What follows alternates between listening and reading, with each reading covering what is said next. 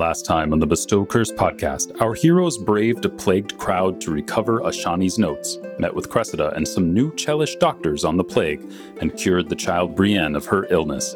They began exploring the sunken, mysteriously cargo-light plague ship, but encountered a hag who had taken residence among the debris with ominous words for Sylvie. Will this witchy woman make our heroes meet an early watery grave? The Cursed campaign continues now.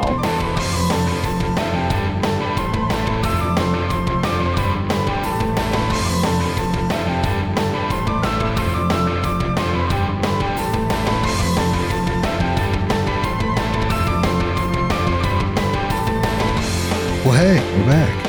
Hi, Griffin. Great to be back on Bestow Curse, a 2E conversion of Curse of the Crimson Throne. You know what we don't talk about at all on Bestow Curse? And I'm just going to say it briefly at the top of this episode. We never promote that we are Paizo official podcast and have a Patreon. Oh, wow. We don't. We never tell people that we have a Patreon exclusive show. And people in here probably didn't tune in for our charity stream where we announced that we're going to be playing Iron Fang Invasion converted to 2E on our Patreon feed. Oh, yeah. So if you like this, and you're 40 episodes in, so I would hope you do, you're going to like that too. I'm running it. Haley's running it. The party is all Leshies. It's going to be a good time. All Leshy. What's that called, Griffin? Speak with Plants, baby. Ooh.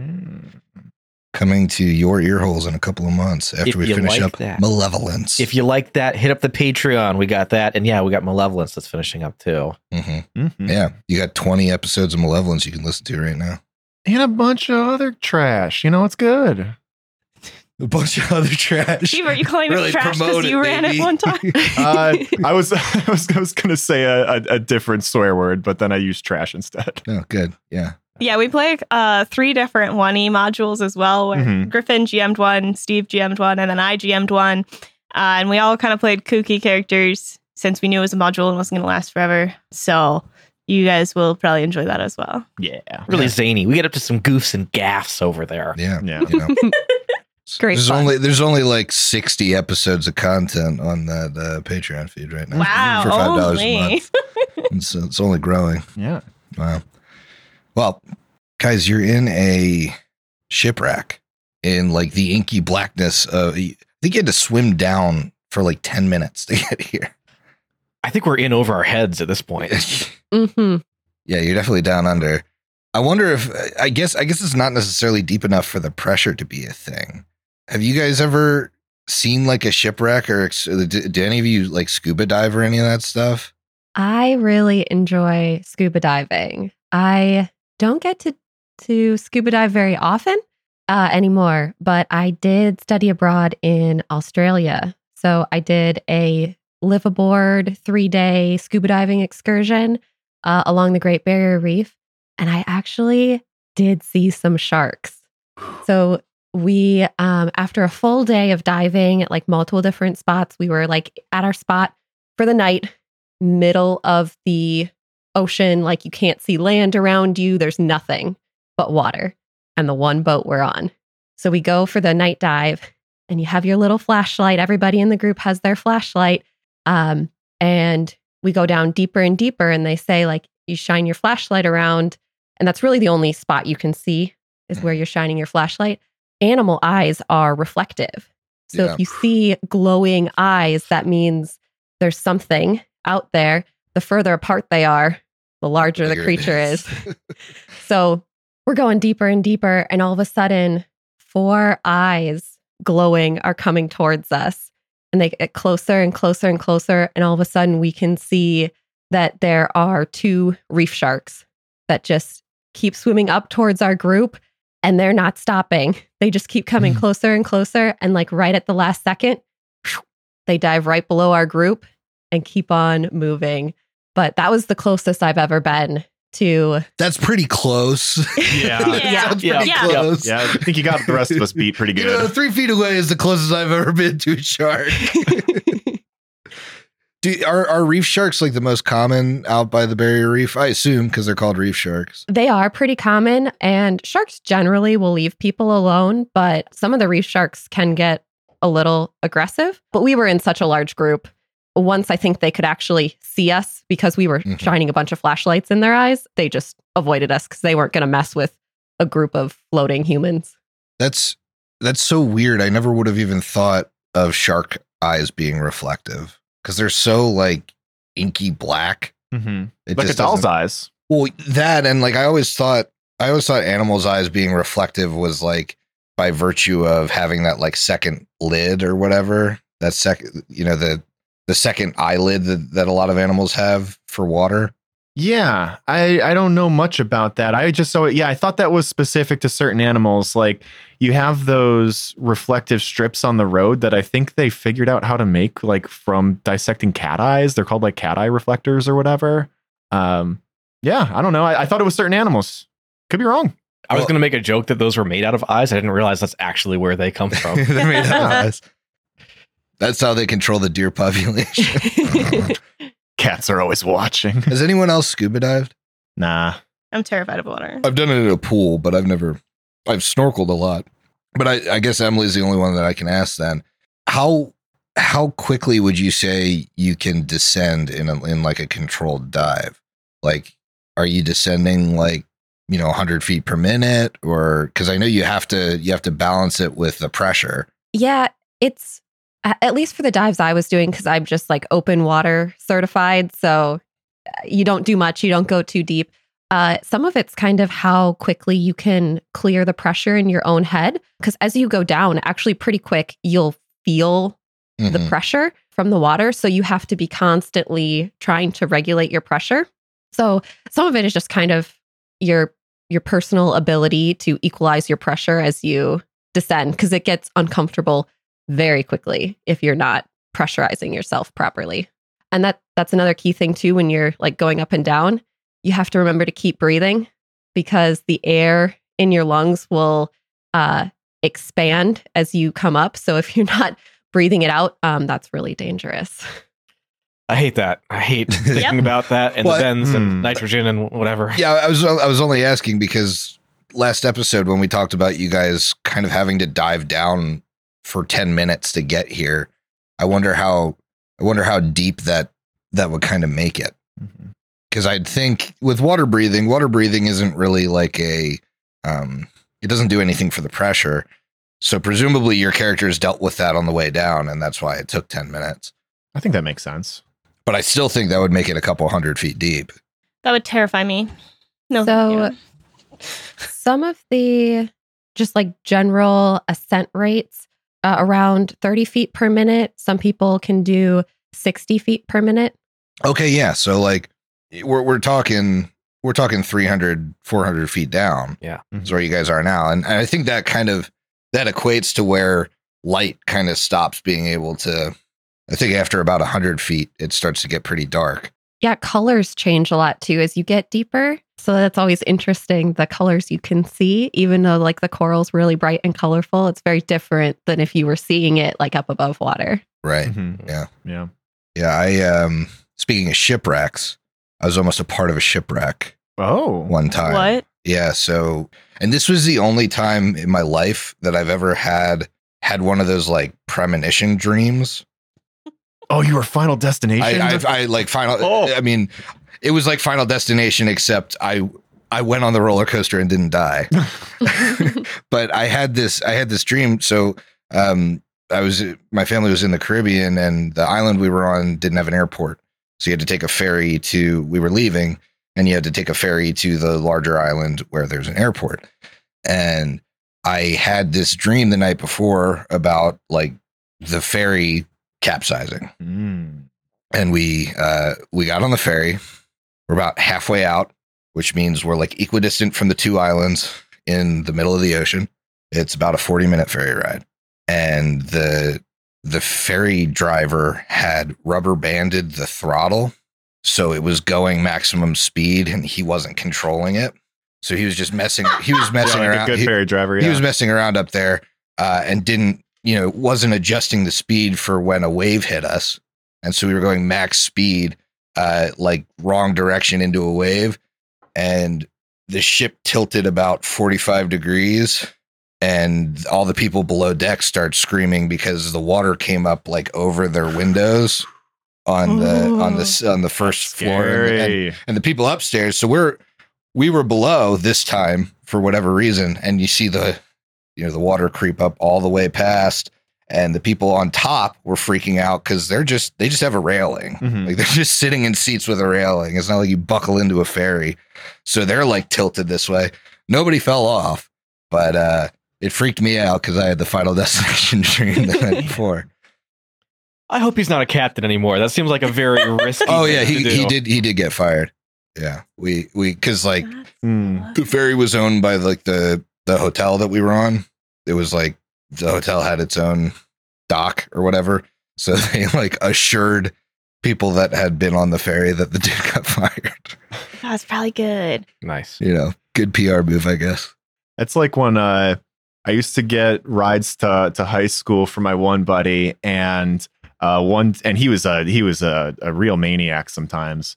The one time he's like, "Hey Steve, check this out," and we're going like, Christ, I don't know, 60, 80 miles per hour down Southwest Highway, which is a residential busy street in South Chicago, and he throws it into cruise control and hops in the back seat, is leaning over and is just steering, and I'm like, dude, no, get back in the front of the car. You're going to have to hit the brakes like soon. It was very dangerous. Did he lose his ferry driving license as well? Yeah, they didn't let him back on boats after that. As they should. Yeah. Well, you guys, you got any weird water experiences? Shipwrecks, sharks?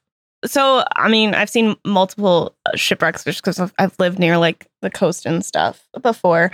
In some of the lakes, like Lake Superior, there's like a couple on display shipwrecks, but that's not very cool.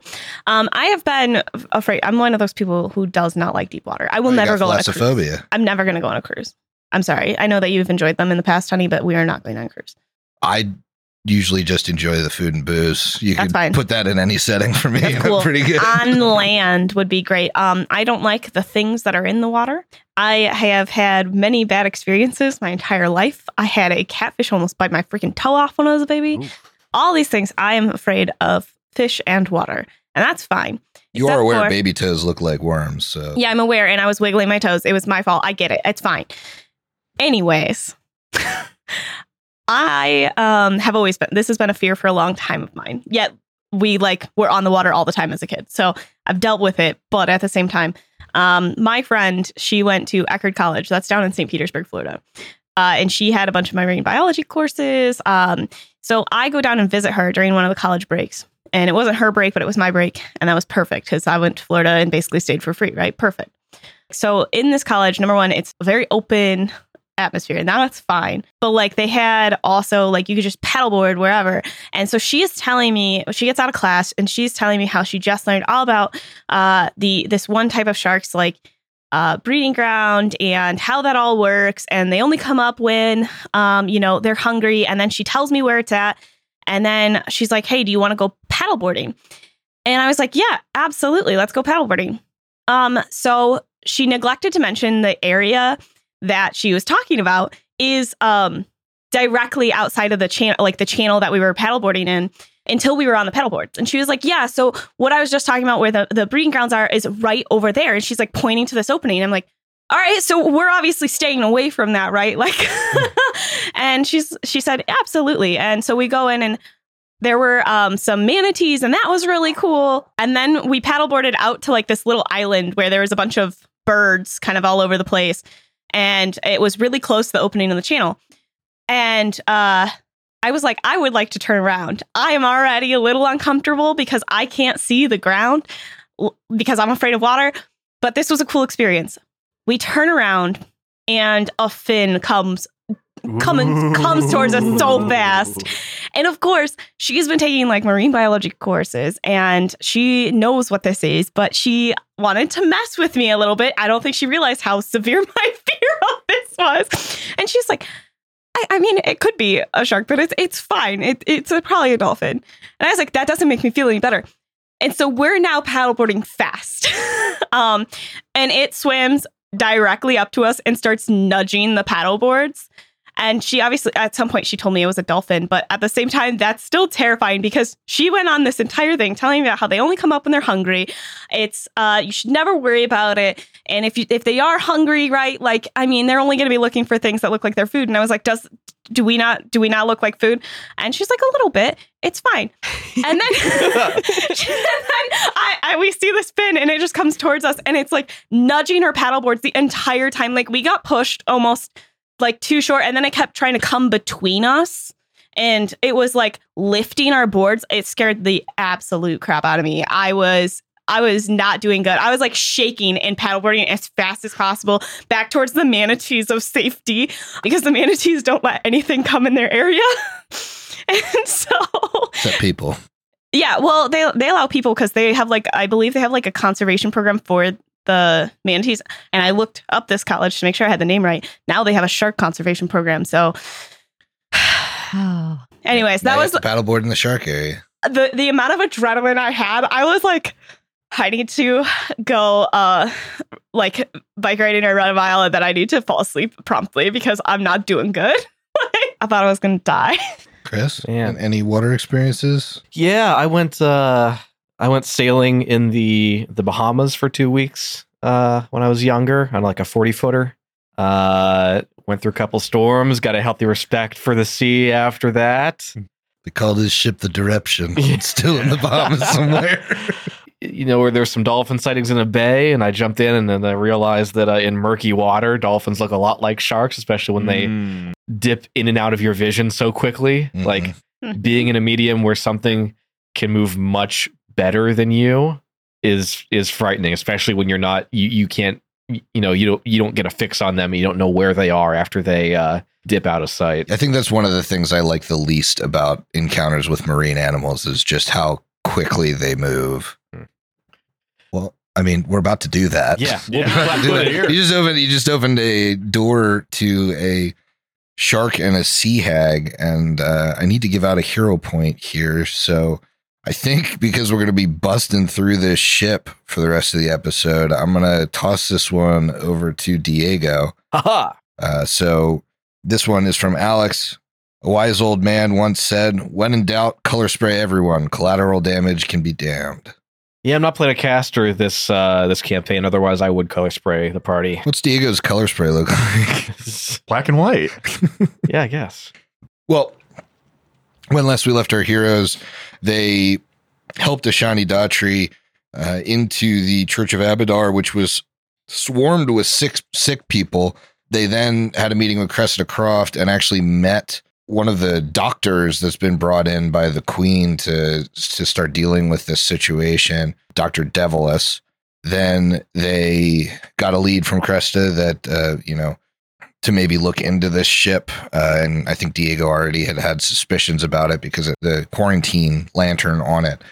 So with water breathing potions in hand, you made your way into the middle of the Jagare and started searching for this ship. Pretty successful. You found it relatively quickly, I think, on your second dive, and took care of some electric eels that were sitting in the hull. It looks like the hull has like split on a pile of rocks down here, and now you're in kind of the aft of the ship, and you've just opened a door revealing a brine shark and a sea hag.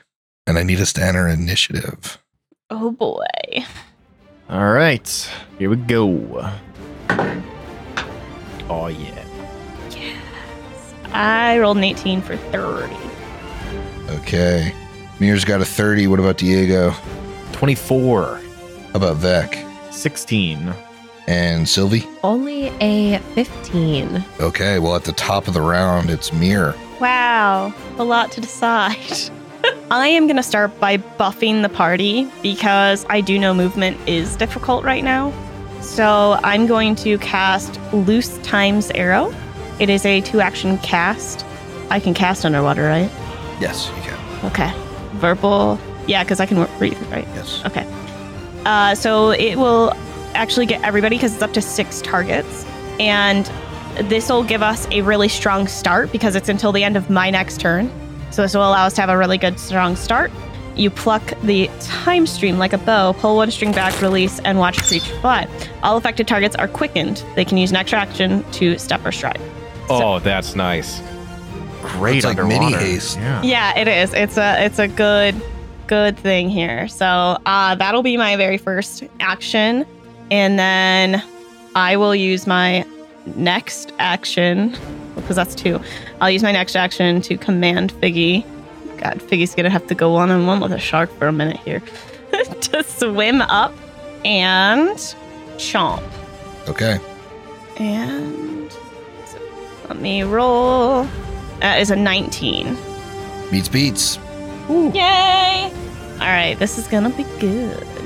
And that's gonna be 2d8 plus 3 piercing damage for total of 8 piercing damage. And I think what he's gonna do. He's moved and attacked. So he gets an extra step, right? Or no? I don't know if minions do. I think they might just be getting Minions, Up but to 6 creatures. minions by the rules cannot be affected by. Well, I don't believe they can get more than 2 actions, even if you haste them. However, I also think they can be slowed, which kind of bothers me. I don't think they can. Can they not because be slowed? Slowed is it happens when you gain actions on your turn. They don't gain actions on their turn. When you command it, they gain actions from that command. So I don't think slow affects them Even if he either. automatically has an action, because he can act on his own. Oh, let's see. I mean, like technically, could I attack in the middle of a move action? Because I have plenty of movement. I don't know. No, you would need to move to where you want to be and then attack.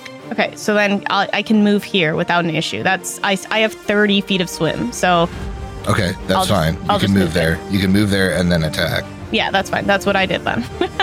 And that's everything, because Mirror is not going to take any sort of step or stride right now. Yeah, I just wonder if you had just given Figgy no command, if he would have had 2 actions, Right. and then you could have taken I would your love last to action. bite twice. Well, But no, I he's can't- never going to I have can't never 3. bite twice. He can't Yeah, have 3, but Mir might have 1 action. I hear you. Like, you might not have had to command him. He To could have. stride. He could have had his single action, and then when he gains that single action, gained another action from the spell.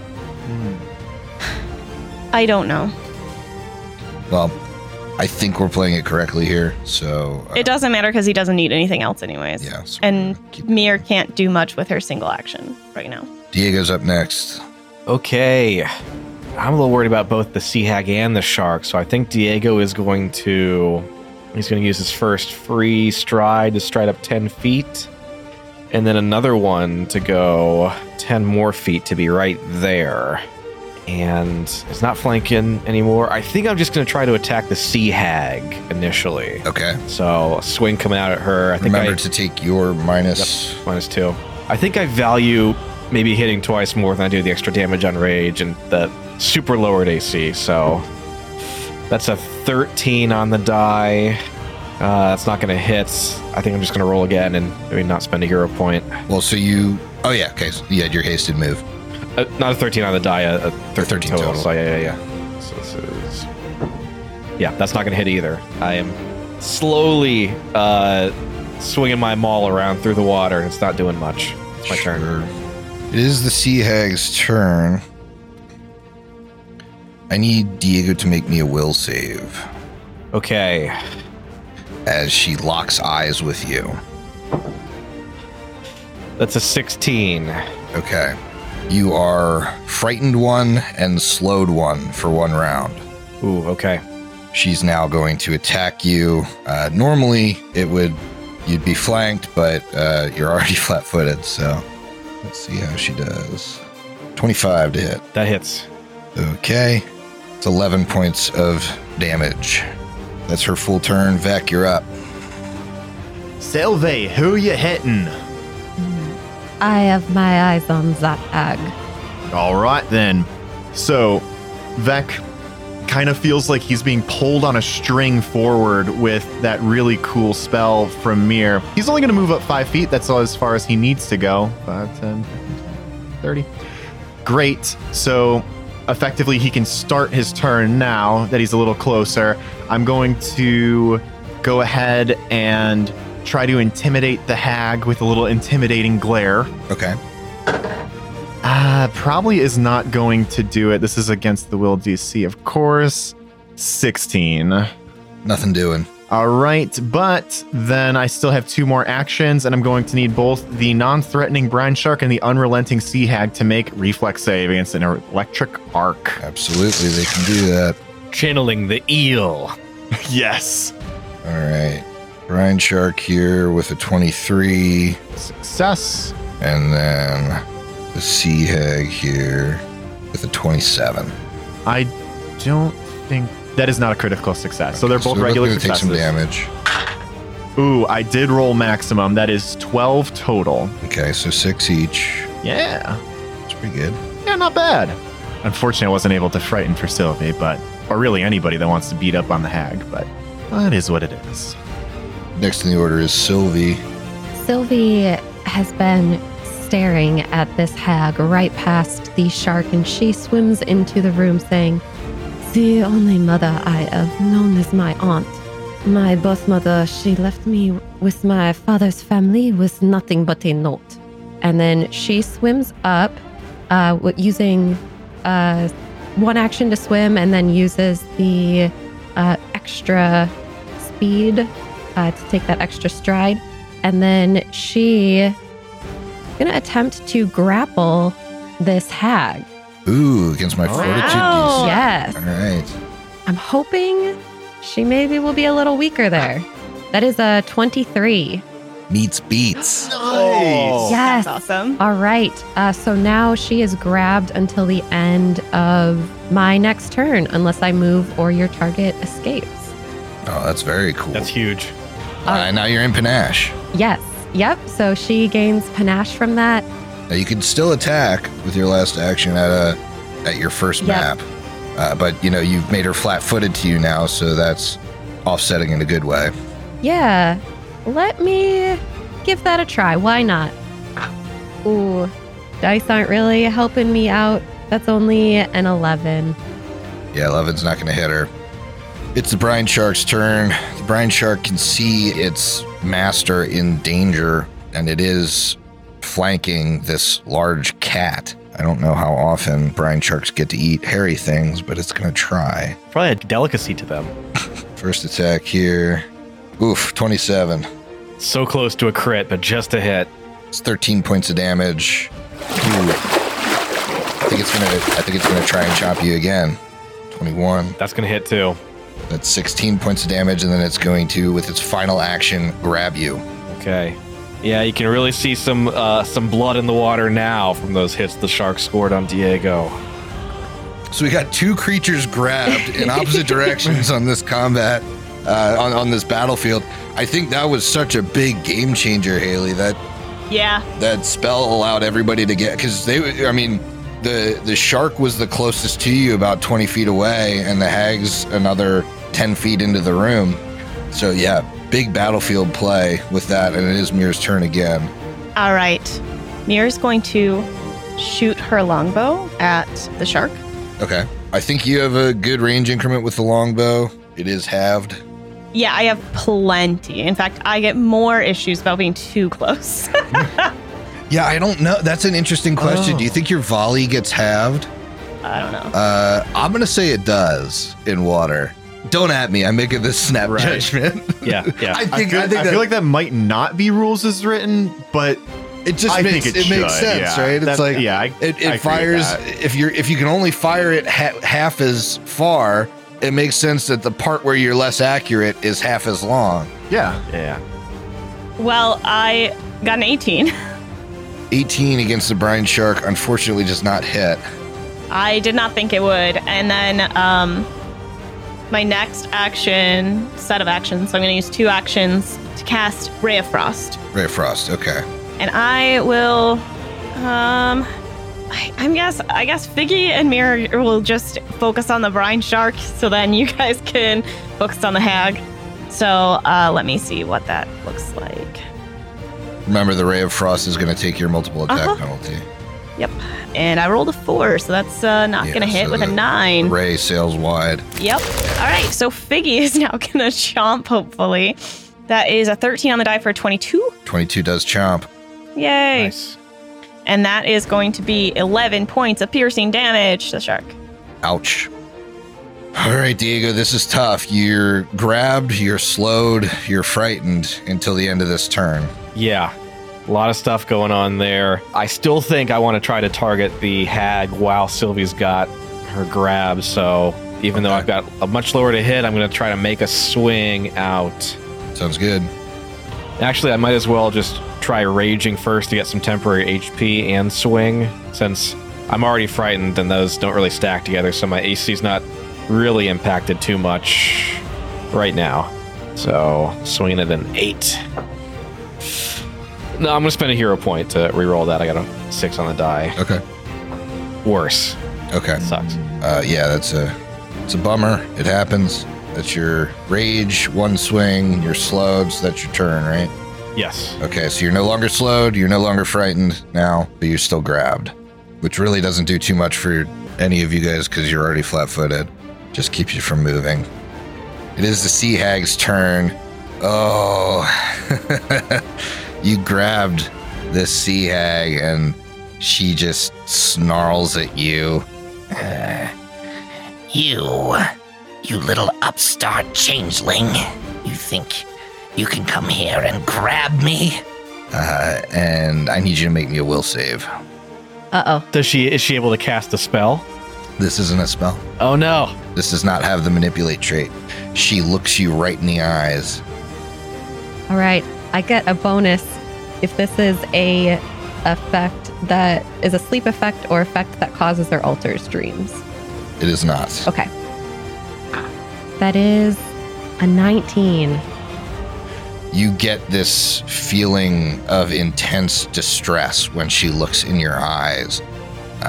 Just this feeling that this fight isn't going to go well, that you're doomed, and you become, much like Diego, frightened one and slowed one for one round. Then she is going to attack at you, at Sylvie. Let's see how she does. Not great, only a 19. I should have nimble dodged. That hits with her being with all frightened. of her, negatives. Okay, that's going to be 12 points of damage. That is the hag's turn. Vec, you're up. You can see all this blood in the water in front of you. It almost makes it difficult to see all your friends. What are you doing here? Okay. Now I can do some liberating commands here, but I believe breaking out of a grapple takes multiple attack penalty into consideration, correct? Well, not on a liberating command that acts as a reaction, which would give him a reaction at his full attack bonus if he was gonna break out using attack versus athletics versus whatever. Mm-hmm. And now the implications of grab aren't as bad because we're already flat-footed here. It doesn't really do much for me other than I can't move around, right? I still will have my AC Yeah, like reduced. he's not really manipulating stuff as a barbarian. He's just swinging, which doesn't have the manipulate trait. So I mean, but you could certainly cast it on the hag so that I can get out of Sylvie's. Yeah, it's not a bad idea. To show her we're friendly. Yeah. We just are trying to talk. It's just a hug. Sylvie's trying to give her a hug. It's a hug. All right. Vec is going to point towards Diego, and he's looking down at his grandfather's staff. He points it out at Diego, and I hope this thing works.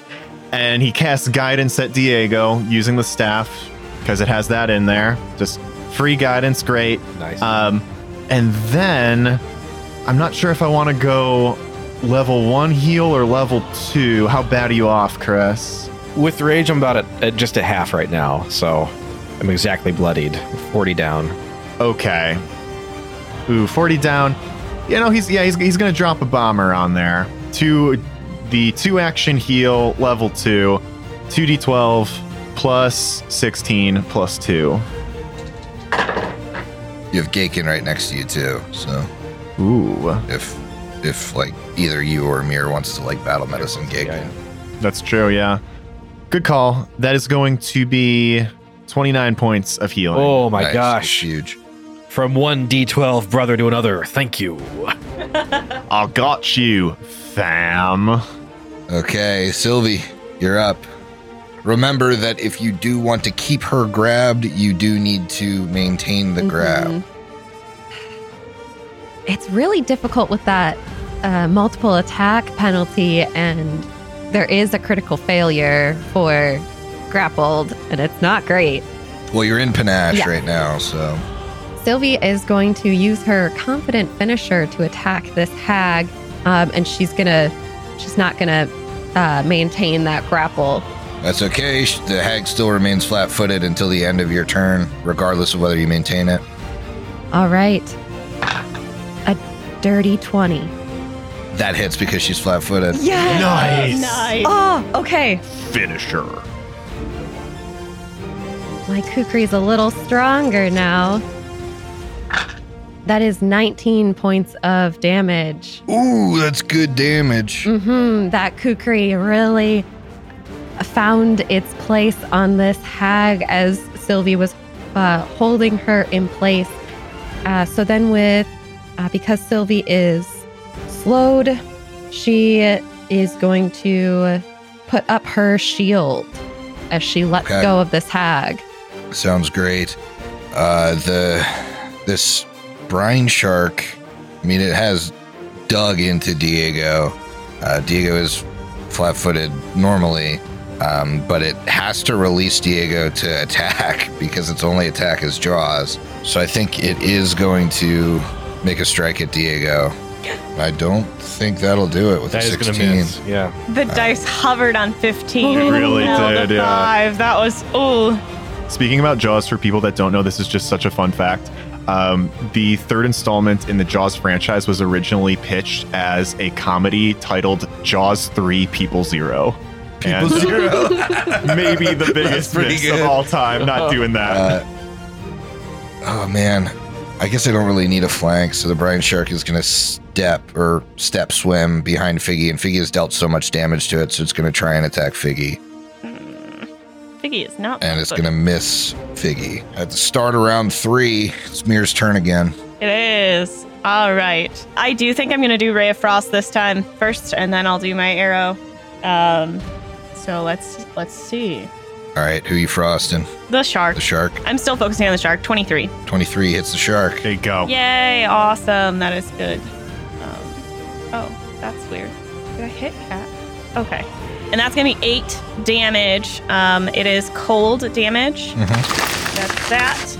And then I think I will go ahead and attack with my second map bonus. Ooh, 23. That also hits. Yeah. So you're firing an arrow at it, right? I am, yeah. I am firing an arrow, and that's piercing, so that is going to be 7 points of piercing damage. Ouch. Yes. All right, and then hopefully Figgy can take some extra chomps here. As Figgy gets an 18 on the die with 27. That hits. Yes. All right, and then damage. That's going to be 11 points of damage. Piercing. That's a dead brine shark. What's it look like? Yes. Figgy can taste that blood in the water, and he turns a little sharkish himself, and he just tears into it and chomps some down. He doesn't need any worms today. Yeah, he hurts his teeth as he chomps into this thing's belly and pulls out a license plate. A wagon license plate. Yeah, wagon plate. Pulls out part of a wagon wheel. Delicious cartilage. Half of the direction sign. There you go. Diego, you're up. So everyone in this party has really been putting in work, except for one cat. And I want to change that. So Diego, with his maul moving absurdly slow through the water, is going to attempt to keep swinging. I think first, maybe it might make sense to try to demoralize. Imagine the strength it takes to swing something that heavy, a legitimate sledgehammer, through the water to make impact. Yeah. Insane. That's why they give you a penalty. Diego stares right down at this hag, and I believe I get a bonus because I'm physically threatening with intimidating presence. Yep. Whatever I've got. And just roars, bubbles and froth coming out of his mouth. 20 to demoralize. 20 does not demoralize. Okay, well, hopefully these swings will instead. 21 to hit. Beats. Yes! Yay! Okay, finally. Here we go. Here's some actual damage. Pretty low damage, but that is still 16 points of bludgeoning. And another swingaroo, just to see what we can do. 17 on the die. That is another 21. Yep, that hits exactly. 9 plus 5. Yeah, 4. Okay. Another big old hit. Let's see if you can really connect with this one. Well, that's a max on one die. 21 points of damage. I'm really hitting the 21s this combat. You should play blackjack. I shouldn't I? Hit me. That is a very dead Nice. sea hag. Crunch. You all can hear the audible crunch of the maul breaking the head against like a masthead or something in this boat. Nice. It ripples through the water.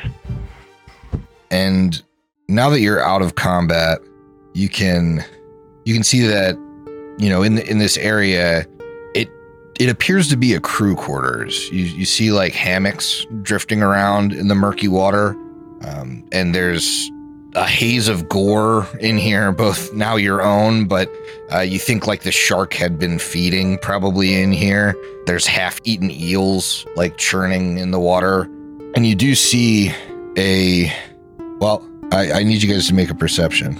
Okay. What does the hag have in its pockets? I would like to know that as well. Mm-hmm. Rolling better now. 22 to perceive. 25 for Mir. Dirty 20 for Beck. 13. Oh, Figgy got 27. You find a secret door. A secret hatch, given that it appears to be to the upper deck. Yes, a secret hatch. But it is, I think it's so difficult to find because it's very swollen here, and it almost swells past like the cracks that you would normally see in a hatch. So it almost looks like part of the ceiling. You also realize that the hag has an item on her. She's wearing something that, Ooh. at first glance kind of just looks like maybe normal clothes or maybe a little bit more robust than clothes, but you realize like it doesn't seem to be affected by the fact that it's like underwater.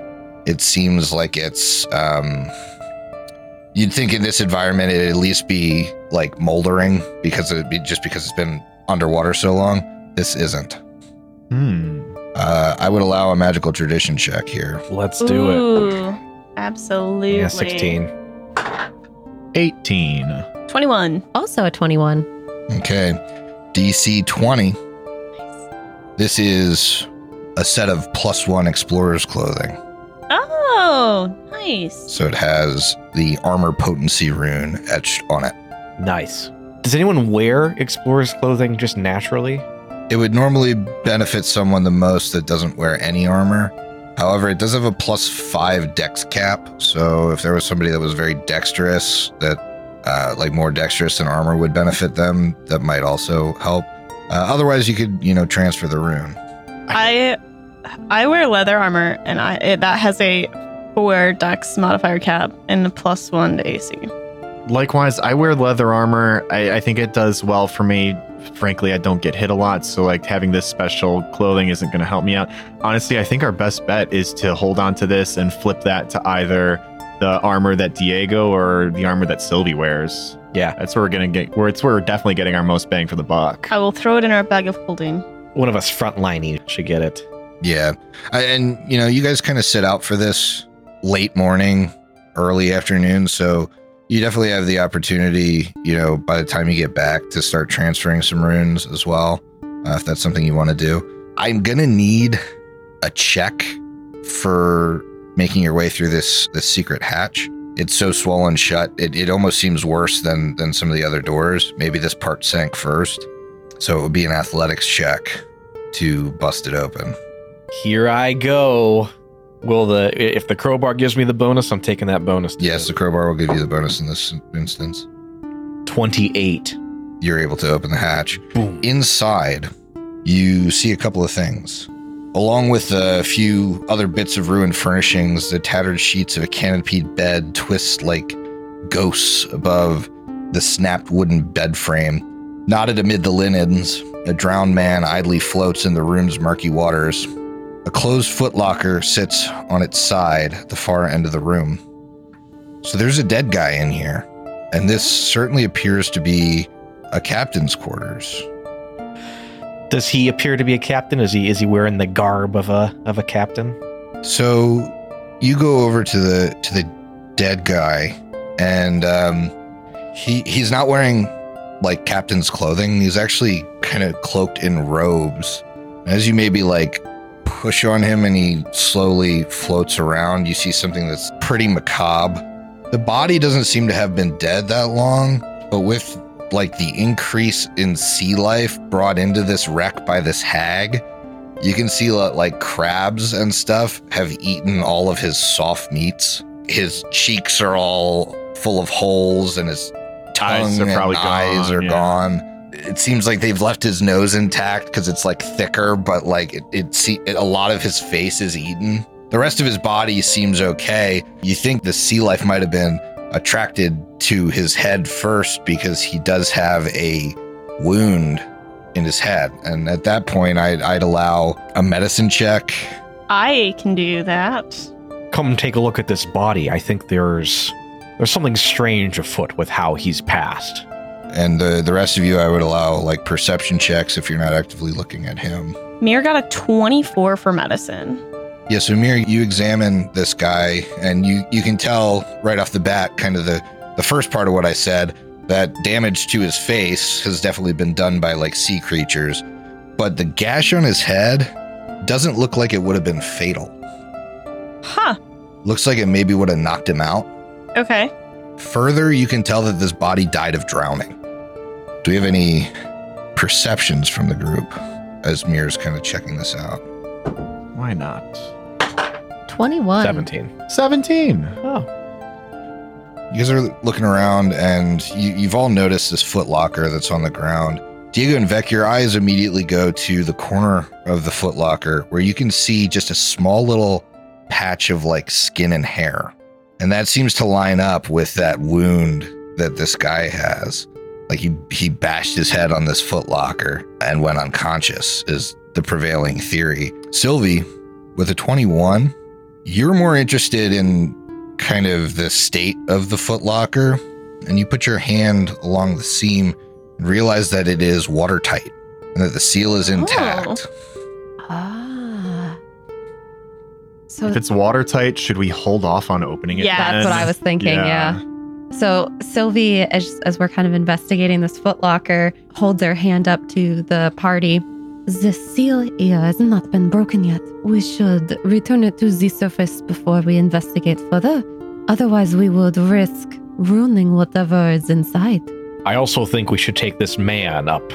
He's a casualty of something that's happened here, and he may have a family that's looking for him. Well, Mir, as you're kind of performing this autopsy, you recognize a holy symbol around the man's neck. I'm going to need a religion check to identify it. That is not something I can help with. I think personally I know what this is going to be. But a 15 might not get it. It's a little low. This is one of the holy symbols of like the core deities in Galarian, so it's not overly difficult to recognize, but it does make your stomach sink. I know it. Because I knew it. It is the skull-backed fly of Urgathoa. The holy symbol of Urgathoa around this man's neck. And upon seeing that, Vec is going to put his hand on Mir's shoulder. Careful there. This man was up to no good. He's worshipper of the pallid princess herself, the first undead, Urgathoa. Then, do you think we really should be touching this body and generally being in the water around it? No. Only bad and pox and plague follows them around. But then we should not leave it here. It could infect the old water column. And it may be evidence of a connection. I guess that's fair. Anybody want to volunteer to carry the body? There were... Symbol might be enough. I don't know that we need the corpse. The marine life seems to be doing a fair enough job of taking it apart as is. And I don't think that anyone, at least any upstanding citizen, is going to be looking after this one. Yeah, and you guys would know reasonably that, like, it's a huge river. There's no way, like, whatever this guy's infected with, if he is, there's no way he could, like, infect the water supply from, like, 300 feet down in the Jagare. All right, we'll cut the symbol off then and take that with us. Yeah. And then there's the matter of the footlocker. It's rather heavy, but you do have a badger that has a swim speed. So I think Figgy, now medium size, could probably take it up. Absolutely. This is the last part of the ship to investigate by your reckoning, but it does seem odd if this was a decoy that there's a dead guy here. And something tying this boat to a larger organization, too, if the symbol is to be believed. Well, what if he just missed the time or something, though? That's what I was thinking. He, like, when the ship got hit or something, like, he fell, hit his head, and then couldn't get out in time. Like, this was an accident. And then he drowned. Mm-hmm. Yeah. You did get, you did think his death was consistent with drowning, and that the head wound was enough to knock him unconscious, but not enough to kill him. He easily could have missed it because of that. Like, oh man. And if they did a sweep of the boat or something beforehand and he was unconscious, nobody would know. Boy. Okay. So we got a holy symbol. Figgy's gonna carry the chest. Anything else? We've investigated the whole ship. How about we head to the surface, pop this thing open, see what's inside? Indeed. So you guys all make it to the surface.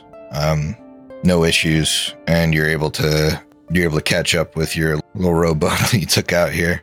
I don't know how things like that work in the mariner community. I don't know if you like anchor yourself to a buoy or something, because a boat like that wouldn't have like a 300-foot deep anchor. You know what I mean? Well, we would have come prepared, of course. I mean, yeah, you would have. I'm sure there's a way in the Jagare to like anchor yourself without anchoring yourself that deep. Trails End has a spare anchor they would give us. Mm-hmm. Well, that's what I think you like tie yourself off to like a buoy or something if you're a smaller boat. I think that's generally how it works. Yeah. So you guys, you've all studied maritime law and, of course. You know how to do things. Everything's in order. We're flying the right flags. You maybe head to shore before checking out this footlocker. The footlocker is not locked. It just has that watertight seal. And so when you open it, it just kind of like, it has that little spurt of air as if it had been under pressure and then brought up, but it didn't break. And you find a lot of things in here. Ooh. You find several items that appear magical to Vec as he scans. This whole thing is like shining magic. You do find a tome with the skull-backed fly on it. And Vec, without a check, because you know who you're dealing with, you know that this is serving your hunger. Mm-hmm. And it's intact. In here, it's worth quite a bit of gold.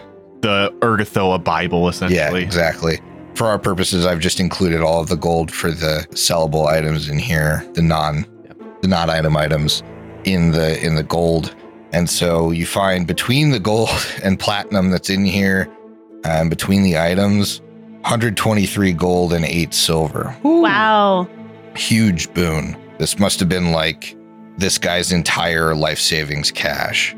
You also find a strange liquid, which I would allow a magical tradition check to figure out. You find a kind of like a bag of what looks like salt, but it seems magical as well. You find a rune, but you don't know what properties it has. And you find this strange set of gems. If you hold it up to your hand, it almost looks like knuckles.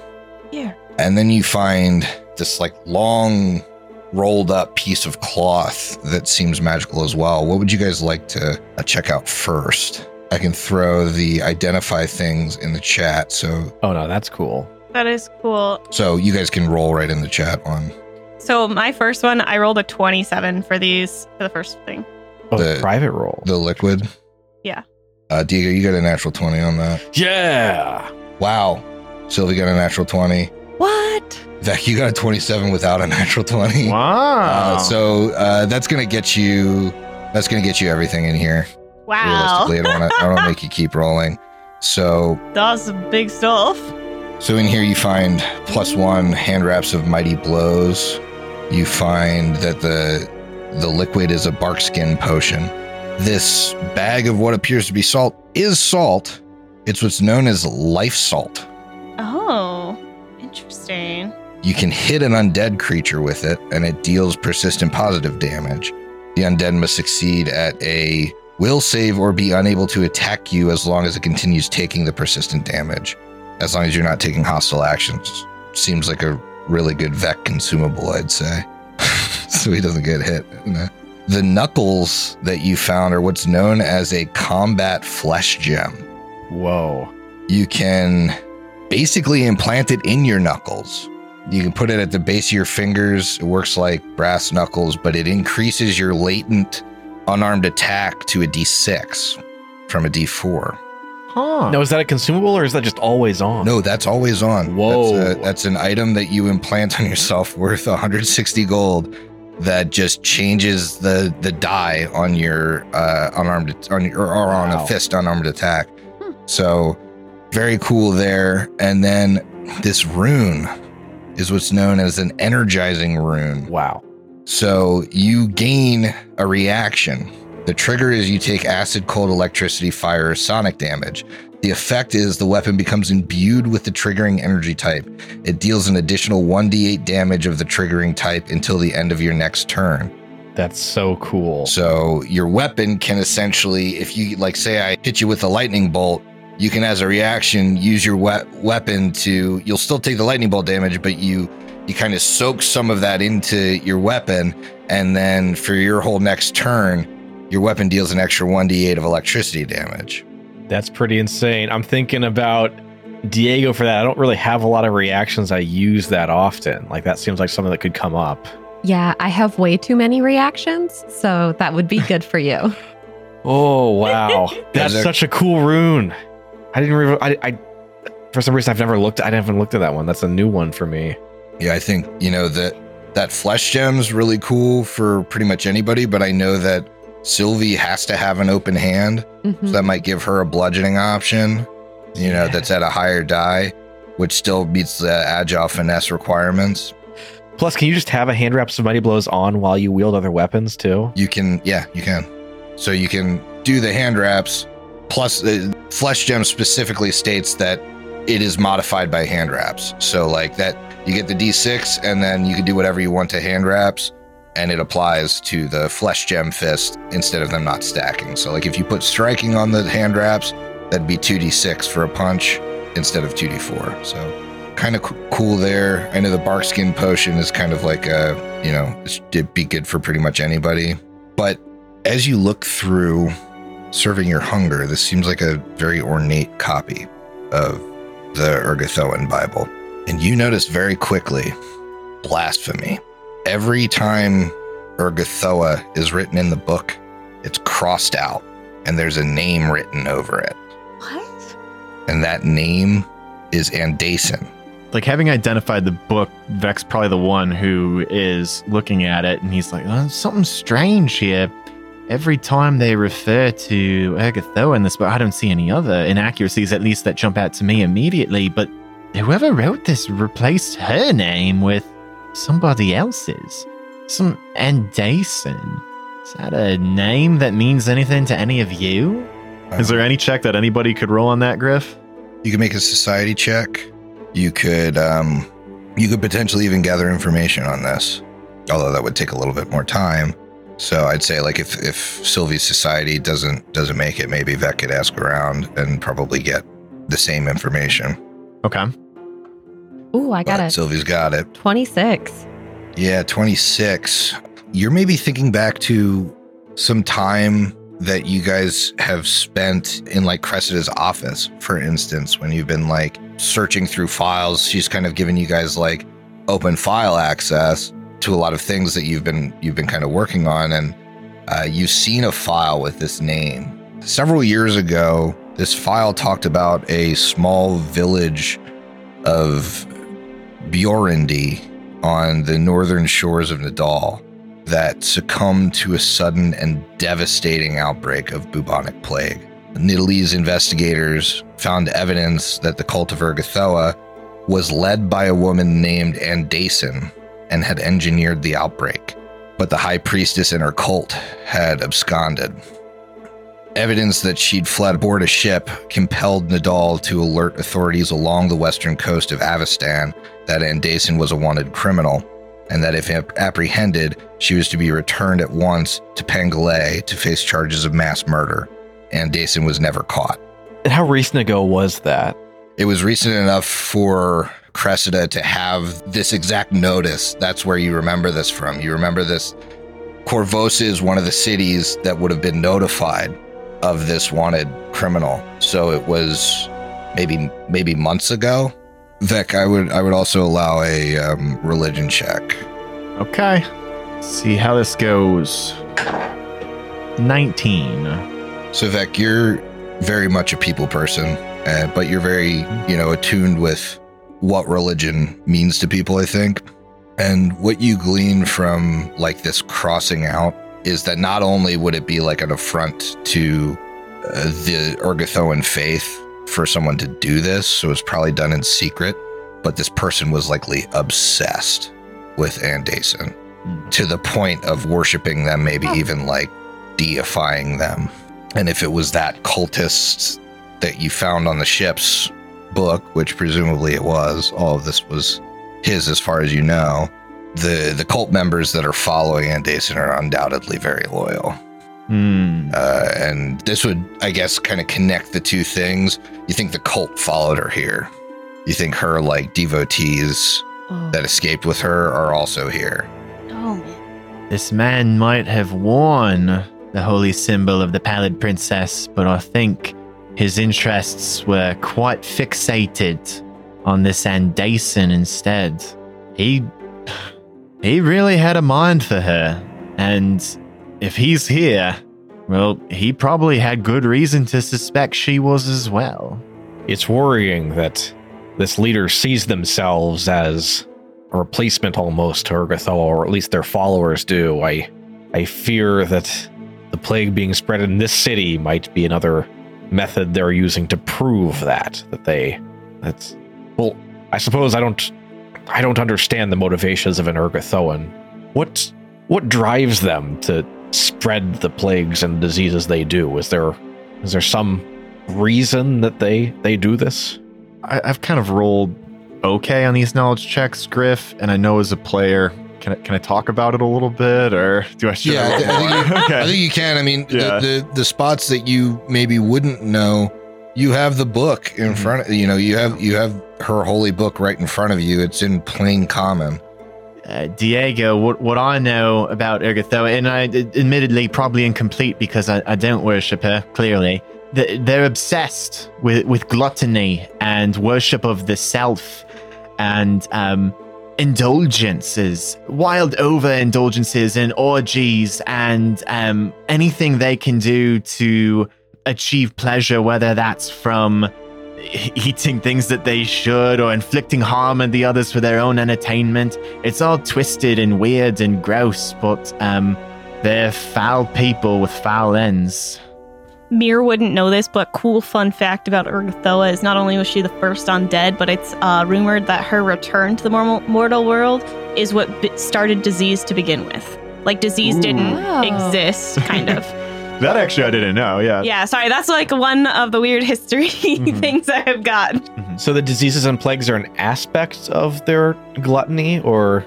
Yeah, essentially you would read kind of plain as day. One of the biggest, I guess it would be like obedience is to stuff yourself full, drink a ton of wine, and then after that eat rancid food. And the goddess of gluttony is supposed to keep you from getting sick. The real obsession with disease for Urgathoa is that spreading disease can spread death, which can propagate undeath. And if you think about, because we all have a lot of experience playing Pathfinder, if you think about all of the a lot of undead creatures have a disease as part of the core of their attacks and that kind of thing. So it's a way of spreading undeath. It's like kind of the best way of mass killing, and that's why Urgathoans are kind of obsessed with it. Okay. And they think that they will, if they want to keep worshiping and stay alive, they think that they will basically remain clean. They'll either remain clean or they'll become undead and be fine, because that's also A-okay in there. Yeah. It's a real strange duality of worshippers, where like some are on the gluttony side, some are on the undeath side, and then there's like a small group of them that are specifically on the like plague side. And each side kind of comes up with a rationale for why disease is okay. Like either I'm going to get protected because I do this obedience, or hey, if I get something, I'm going to come back as a ghoul, so it doesn't really matter. Gotcha. I guess, and the one piece for undead that kind of clicked with me when you guys were talking about that was that like some undead ravenously consume without end as well too. So very much hit the gluttony on the head. It's like no matter which one of those facets that Griff described, you're really like anchored to. It all comes down to at its base like self-indulgence. Yeah. It's like in real world deities like Dionysus cranked to 11. Yeah. Because it's like, it's not only hedonism, but it's like hedonism to death. Interesting. Thank you all for the extra info. So I think our path forward seems pretty clear then, right? We got to tell people about this. Yeah, you at least got to bring this stuff to Cressida. We definitely got to do that. Yeah. ASAP. This is very worrying information. And then I guess it's finding Andason, or at least the people that follow her. Yeah. We're going to arrest her for Andason exposure. Andason exposure. Well, that is what happens when she touches you with the disease. That's Andason exposure. That'll be an episode title at some point. Down the road. So yeah, you certainly can make a stop to Cressida and explain what you found. She would, upon the mention of Andason, she knows the file too. She would, she'd pull it out just for cross-reference. But I think Sylvie kind of got the high-level points about who she is and what she did. The most unsettling thing about this is that she was able to kill a whole city with a disease that is known. This is an unknown disease. Yeah. So if it truly is her, the mastermind behind this, who knows what this disease is capable of compared to something like the bubonic plague. Cressida would kind of just say, what did I tell you about keeping an eye out for Urgathoans? Here we go. Now, unfortunately, between the last time we talked and now, we haven't rooted any sort of cultists out of anywhere. We haven't heard any sort of word of, none of the guards have found any suspicious activity with cultists of Urgathoa. That being said, if in this time they're able to spread disease and they're able to be out there proliferating it, you'd think they have to be buried deep to be avoiding notice. I'm hoping we're going to be able to figure out exactly how to get at this Andason if she's in the city. From what you're describing, it sounds like this cult had a cultist sail that ship into the bay to goad our men into shooting the plague ship down. If there was a body on there, he likely didn't make it off before the cannon fire hit the ship. You all have this wanted poster on your walls. Have your men heard any rumors about Andason or her cult, if they're in the city, or where I might even start looking? That's the thing. We were told about 2 months ago to be looking out for ships, Italy's ships, that might be bearing this criminal aboard. I don't believe she came to the city by ship. If she made it here, even before, King Eadred's death, we're pretty strict with Italy's trade. We would have known if there was a non-trade ship. There would have been a record of it. So I'm thinking she must have got here by foot somehow, or by land. I don't even know the first place to start looking for this cult because there are no churches of Ergothoa in the city. I was about to ask. I don't think they would be tolerated well, would they? No.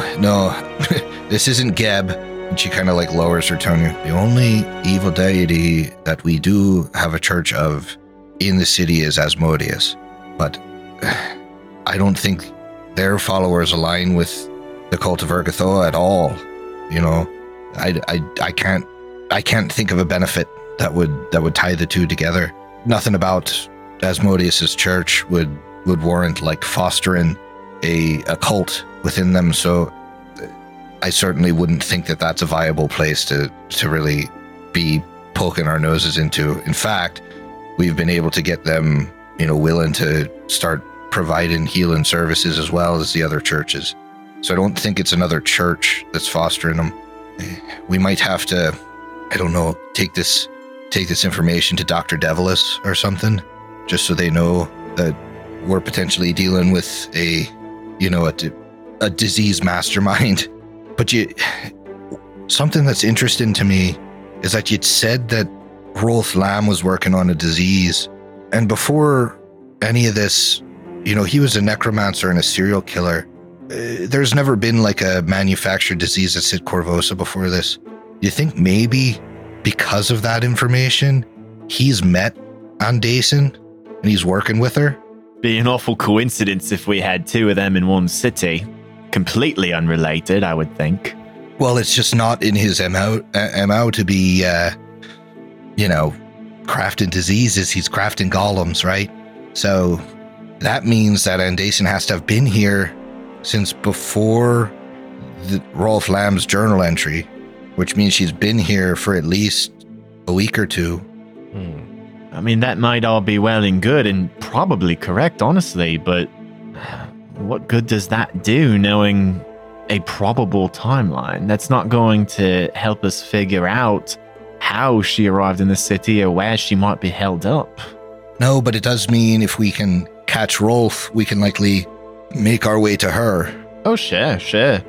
But, I mean, we're fresh out of Leeds and that as well. We know he has some other hidey holes around the city, but no good idea of where they might be. Well, we'll keep looking, and I'll keep you notified if we do find anything. But people are getting sick, and I know you're a resourceful lot. Mm-hmm. So while we're out of Leeds, whatever you can do to help the people of this city would be a good thing. Maybe there are ways that you can slow the spread of this disease. There might be other leads in the other direction, Someone might be working on a cure outside of this, outside of Dr. Devilis. Well, I'll tell you the one thing that does seem to be working that I thought was quite odd. I've heard reports that Eel's End is under quarantine. They're not. DeVargo has shut down business. He's not accepting anyone onto the docks. You all have interacted with him. It might be worth talking to him. I don't think he shuts down Eel's End for anything. No, I haven't heard the man shut down Eel's End in all the years he's been running it, so if he's taking it serious, he's the first one to be doing so. Point of order. Is he keeping infection out or keeping infection in from spreading? I'd imagine he's keeping infection out. He's not letting anyone in. All right. If we could determine where the point of origin of this disease or the timeline of the spread, that might help lead us back to finding the people that need to be held accountable. If we can investigate that, it could give us a lead. Right. I'd agree with you there. And while I don't have a lead on the point of origin, I do think there were a couple of quite curious things that Ashani was talking to us with when we all met. It sounded like priests of Abadar were getting sick before dealing with the sick. That seems quite strange. You'd think it would be difficult to, start a disease in a church. Perhaps, but if the Sergothoan sect is smart, they would target the people most able to help cure the disease before the rest to try to reduce their effectiveness. Right. That's what I thought too. Target the healers first if you can. I'm not quite sure how they did that though. Might take some investigation to determine that. Right. So Did he mention how it's spread? How the disease is? Yeah. Being in contact with someone else with the disease. It's a contact disease. It can spread in the air, but it's most virulent when you touch those open sores on people. That rash that they start getting. I'm not sure, but is there any part of a religious ceremony for the Church of Abadar that would include touching? Because you could pretend to be part of the church. Anybody know? I'd allow a religion check. They do touch a lot of money. Uh-huh. The coins. Emily. I got a natural 1, but we're late enough in the session where things are going to refresh. I'm just going to hero point it. Okay. Natural 4, 12. Go ahead and make me a society check, Sylvie. Society check on coins. I'm fixated on this now. Mercantile lore. Yeah, there's no no religious ceremony where like the Abadar church like all holds hands and does it. So like person to person contact, definitely not. Mm-hmm. Which makes it even weirder that there's like 9. Yeah. There were like 9 priests affected the first time the disease happened that didn't didn't provide healing. I got a 17. Yeah, the Church of Abadar is the only bank in Corvosa. They don't touch a lot of people, but they touch a lot of coins. That is how it's spreading. We need to go learn about how they receive money. If priests aren't doing healing, they must be counting coin or something. We gotta. I want to dig into this so badly now. We've got to sanitize the coins. Because imagine a one diseased coin going into an entire bag. And then in circulation, it'll cause havoc. And that could easily spread everywhere in town if people are buying and Now that doesn't quite solve the fact that the poorest areas in town seem to be where the disease is most prominent. There could be a couple vectors they're introducing. Like they don't have to confine themselves, these evil folk, to just one. But I think Sylvie with that check and even with the help of Vex check that just like Abadar priests don't like, there's no ceremony where everybody's like in a room really that they do. They're primarily bankers and healers. Those two things combined would lead you to believe that like the prevailing theory might be they weren't touching anybody. They were touching coins. What we need to do is implement an ethereal, fungible currency. All right, hold on a second. Well, one that is you don't touch it to trade it or whatever. It just happens on another plane. Cloud-based. You'll have miners in the cloud, whatever, working on it. We could work the whole details out. We need to switch currencies. Yeah. Well, they're not touching each other. Etherealum. Etherealums. Perhaps our friend Mr. Daughtry might be able to grant us entrance into the temple and we can see how they do their banking. I'm not sure that the Abadarians would want us seeing all of that, but it could be worth it. I'd also like to know if there's been any charity events type of thing happening in the poor sectors. Oh, sure. If someone was handing out some charity or handing out some coins or even tossing them. If you're in a wealthier area, then people aren't going to scramble to pick that up. In a poorer area, someone might. If it's all coins, that would even spread it more. Sure. Well, you have a couple different directions you can go. So I think we'll find out what you do when we continue the curse campaign next week. Oh my goodness. Go!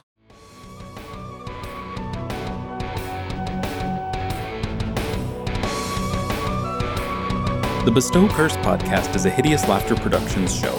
Hideous Laughter Productions is an officially licensed partner of Paizo Incorporated. Curse of the Crimson Throne is copyright 2016. Curse of the Crimson Throne and the Pathfinder Adventure Path are trademarks of Paizo. Paizo, Pathfinder, their respective logos, and all Paizo titles, characters, and artwork are properties of Paizo Incorporated and used with permission.